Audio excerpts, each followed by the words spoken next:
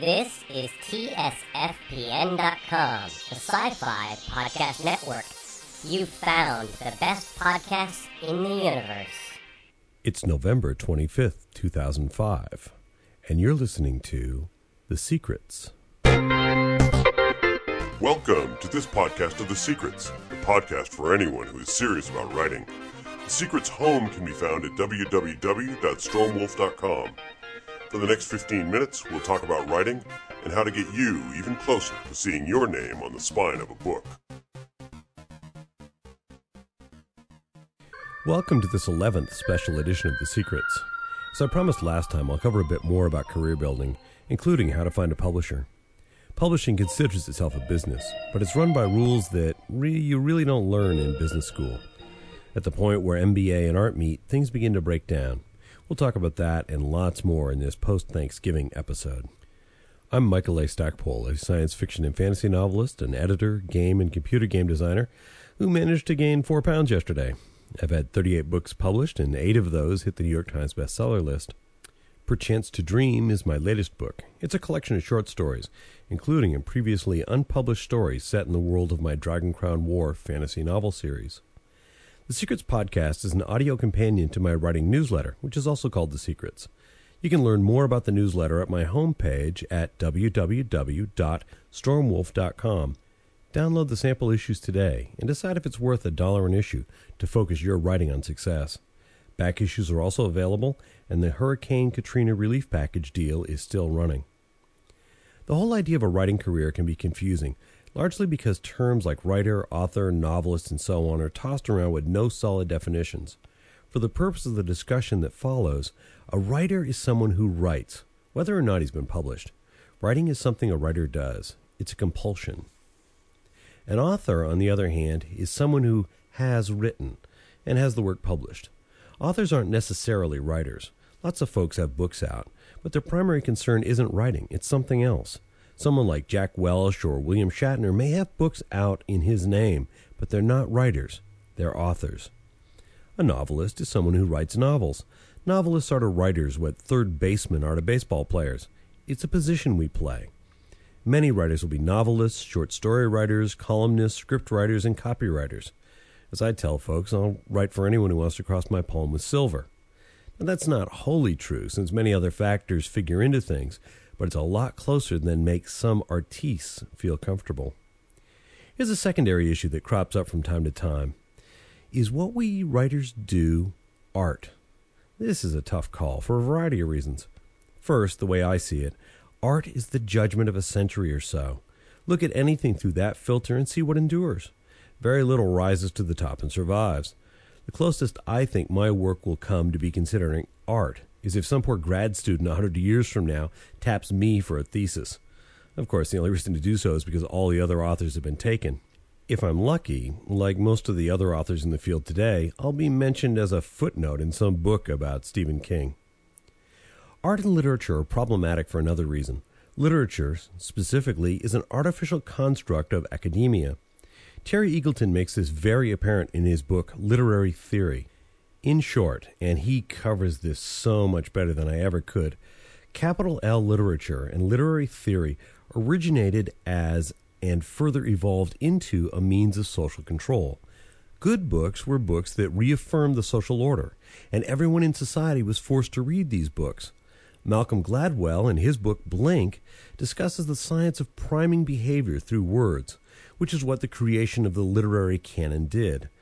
A well-educated peasant would be told that he should be happy as a peasant, and because he read this, he was more readily able to enact his role in life. Creepy stuff, I know, but it also works in reverse. I talked to an artist who lives in Santa Fe, New Mexico, who grew up in East Germany. She told me that she and a group of friends had journeyed to Prague to see Star Wars, since it was not shown in East Germany. After seeing that movie and finding it full of hope, she and her friends resolved that they would escape Soviet domination and live free. It's a great story, and it's the mark of the good that can be done with writing. Getting back to the point, however, I don't really care if my work is ever seen as literary. I'm an entertainer. If folks learn something, that's a bonus. My job, and it's a job I consider sacred, is to entertain. I get to rescue folks from boredom, or let them decompress after a hard day. I get to see them through hours of being in a plane or a hospital bed. The fact that they choose my story to be their companion in those times is great. Who needs literary accolades when you have that sort of trust? All right, clutch in, shift gears. I recently had a couple of emails that touched on the following question. How do I know if a writing career is what I should be doing? That's a tough call on one hand, and on the other, it's not much of a call at all. If you are a writer, if you scribble notes to yourself and sit down and write stories until you run out of stuff, you're always going to write. The question then is, how do you make the transition from doing whatever it is you do to make a living into making your living from writing? If, on the other hand, you're in love with the idea of being an author, choosing a writing career is probably the last thing you should consider. As you probably guessed from the last show, actually making a living as a writer is not easy. It takes a certain amount of lead time and luck to get to the point where you can make a good living from writing. And even when you get there, a sales failure or two will sink your career. If you try to grow as a writer and take risks, you could watch your career fall apart. If you take no risks, you could see your audience stagnate, age, and drop away. The first bit of advice writers give to those who want to be writers is this: don't quit your day job. There's a lot of practical sense there. For example, being as how I turn a year older on Sunday, my health insurance just jumped about $50 a month. I foot that bill myself, and while the IRS is willing to consider half of it a business expense, I still have to write the check each month.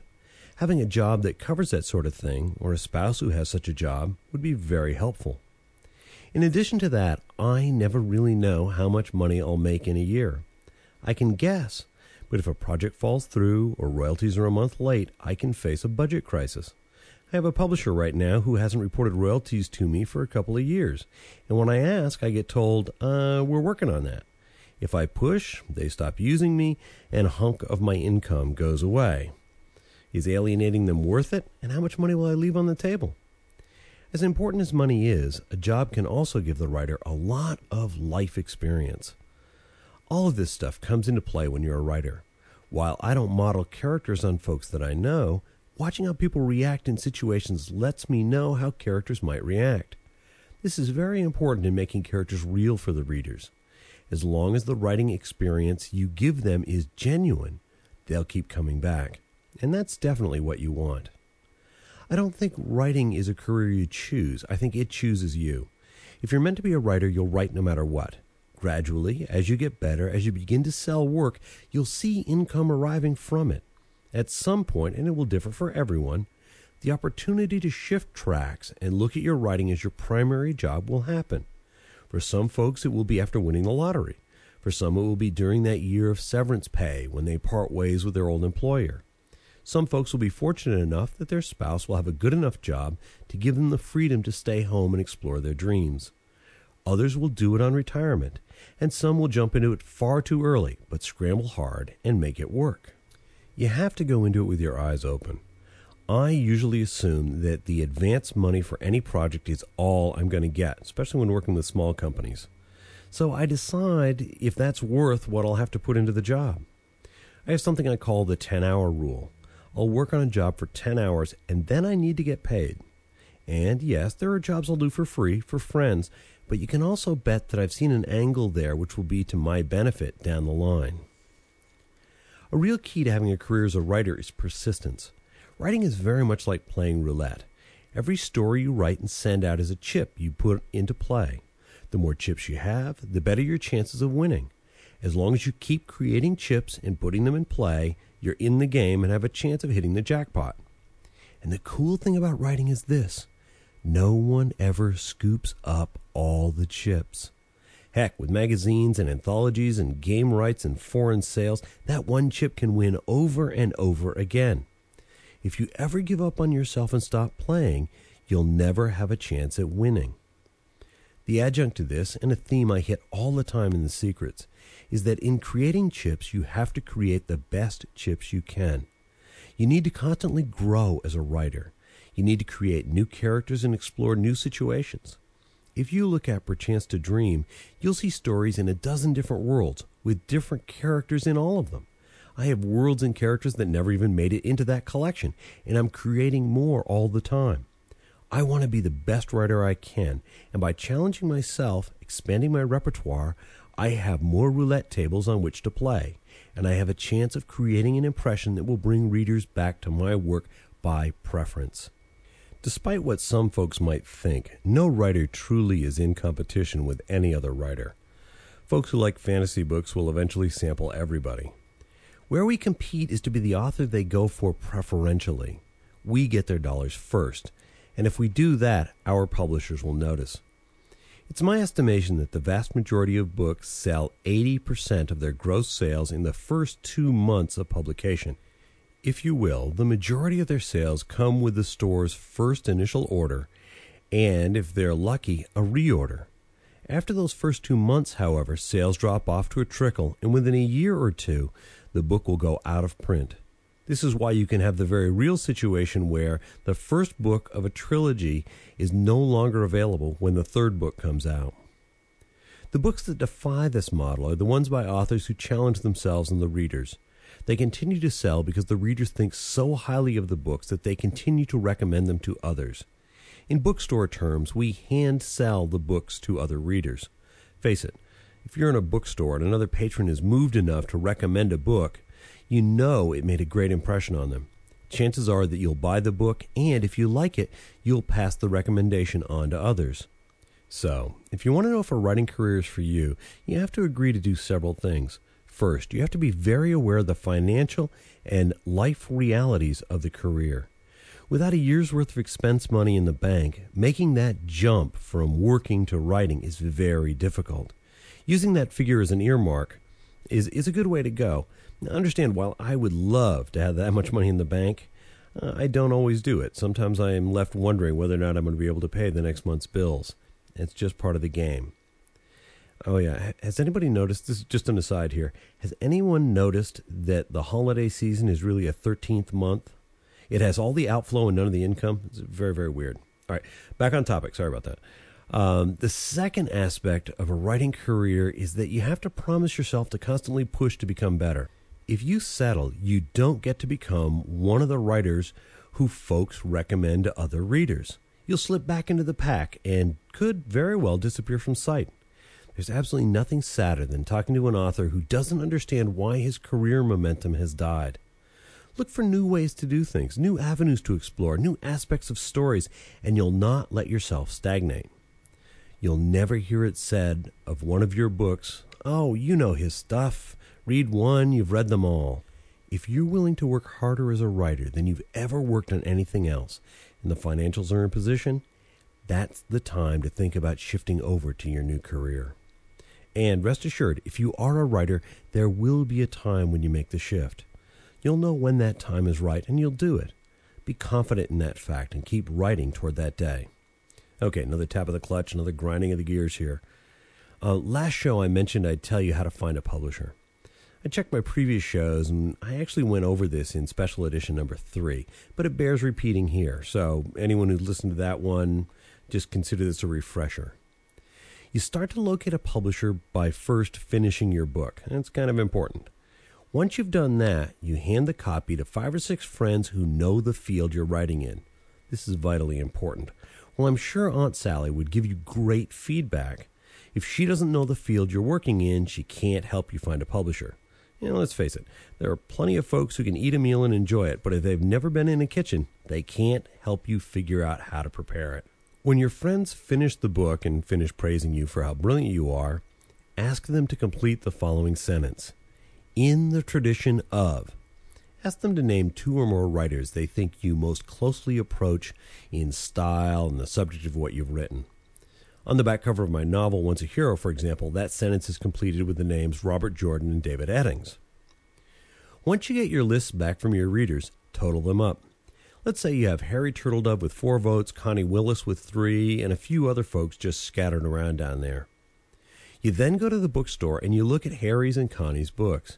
You pick out the publishers who handle their work. You can do that for all the other authors on the list, but the high vote getters are the ones you want to focus on. From there, you start doing some research. At the library, you can find Writer's Market for the current year and check out those publishers. You want to learn who the editors are for those lines. Often you can learn who the individual author's editor is from the acknowledgments in the book. I mentioned my editors by name and my agents as well. A lot of other authors do that. You'll also want to be looking at the publisher's policies on manuscripts. Some won't take things that are unagented. Some won't take simultaneous submissions. Whatever the rules are, you must follow them. The first test a publisher has for you is whether or not you can follow instructions.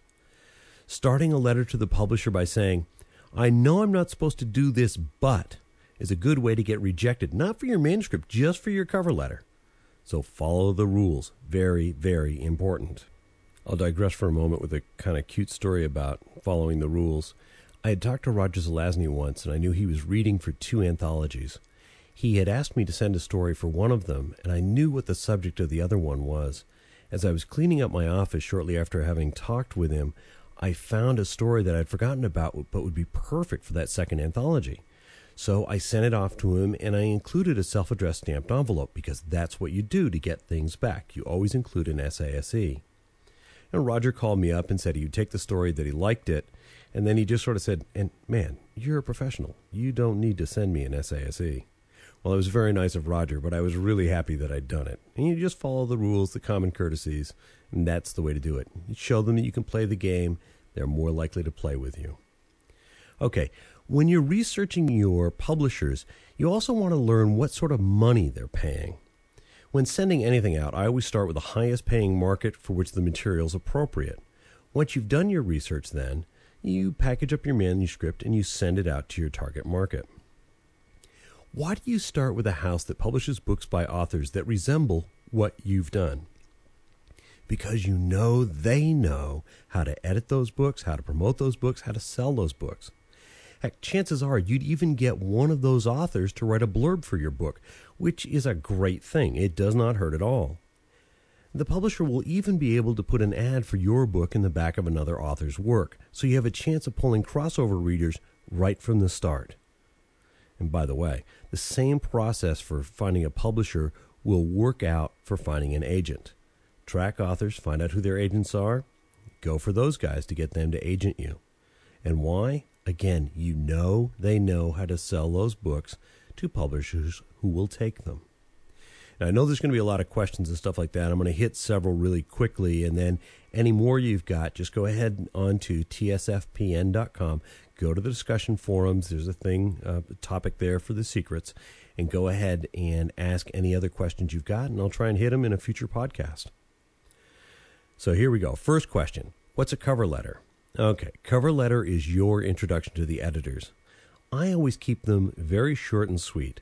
In the first paragraph, I talk about the story, giving them any relevant information. I mention how long the story is, what genre it's in, and if it's related to anything else that's in print.